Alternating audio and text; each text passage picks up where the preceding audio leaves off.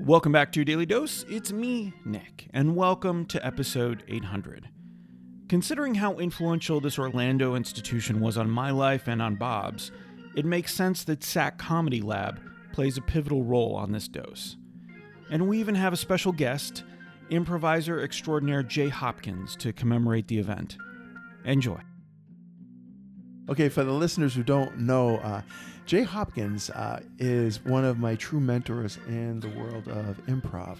He was one of my early teachers. He was the first person who said to the other professionals at SAC, we should put Bob on the stage. And they did. And he coached me in early days so that, I would be more comfortable or more natural doing things that I did. But you even said to me in my grad show for my that I would be a lab rat and that I would enjoy more time on the stage. And I loved you for that and have loved you since that. And so just it's a big thing because I'm in this role now. After we record this, I'm going to teach a level 1 class, right? Nice. And I'm going to be carrying forward stuff that you've taught me, not in style necessarily, but definitely in the heart of the stuff that you've taught me. And I even just having this conversation with you now, I'm like, I'm learning more. Mm-hmm. It's good. It's just a good thing. I love what you bring to the world. So I'm happy you're here. I'm happy to be here. I can't believe you asked. Yeah. So this is where I do bad cop and I tell you why I don't respect you. Good. And because I can give you the endless reasons why not to admire or not like me. No. So I actually started coming out to SAC. I drove from Ormond Beach. Back in somebody brought me over for Fringe. Right. And so that's how I found out where SAC was. It was still on Church Street. Fringe was still on Church Street and SAC was still on Church Street. So SAC would have been the red early venue 90s. At that time. Yeah. It would have been at the corner of Church and Court and SAC was the red venue. Yep. I remember they did a show, Theater Pirates, and they called it the New Rouge or something like that for that because they were supposed to be New Orleans Pirates or something like that. So I remember seeing you and Stuart Maxwell and Megan White and I think there was a Clark.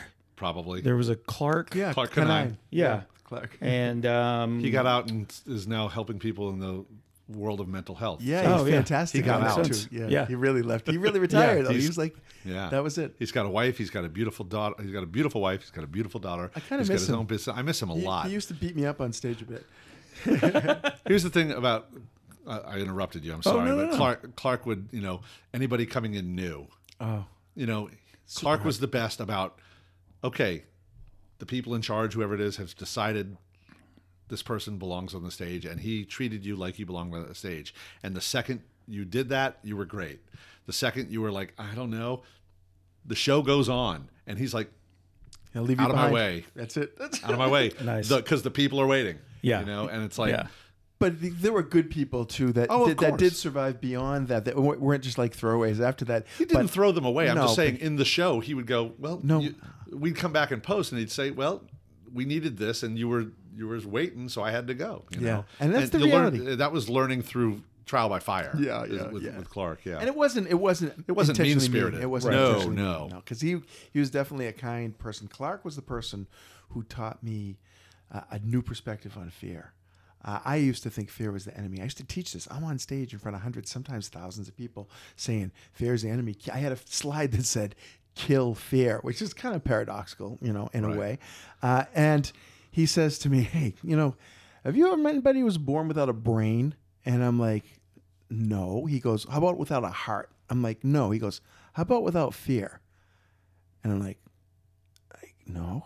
I guess no, really, because every human being I've ever met has some fear. And he goes, so maybe instead of fighting it and killing it, you should figure out the role that it's supposed to play, because it was obviously put there for a reason, like your heart and like your lungs. And it was this good reimagining. And guess what? You teach me a new lesson, I'm going to start teaching a new lesson. And that was a good one from Clark for sure. Okay, so you saw me and Stuart and Megan and that's Clark. All those guys, It was just followed over to the parking garage. I mean, James Newport and Megan White, I was working at WUCF at the time, and we were doing a fundraiser. So like a PBS kind of fundraiser, but for jazz people, which meant we made like $20. But they brought a bunch of passes, like thinking we would give them away. No one called in because I was working 11 to 2 a.m. And so I ended up using all of those passes. Oh, how fun. I am a complete schmuck because I got into SAC for free. No, for that's a what year they're and a for, is half. finding 1,000 people. times. And that, but that did what it was supposed to do, because now you tell other people about Yeah, it. of course. Again, it's like, but I love that. Here's some free passes. Couldn't give them away. That's just, Give 'em away. it's a tough one too. Well, I tell you what, you can give those passes away for free now. I love seeing people's reactions when I have a couple of free SAC tickets to share. What a difference a couple of decades make. I also love having our friend Jay Hopkins on this dose. So fun. Be sure to tune into our upcoming episodes this week. Jay will be showing up a lot, which is a very good thing because he's a very smart and funny human and he has a lot of good things to share. That does it for this installment of your Daily Dose, my friends. We'll catch you next time.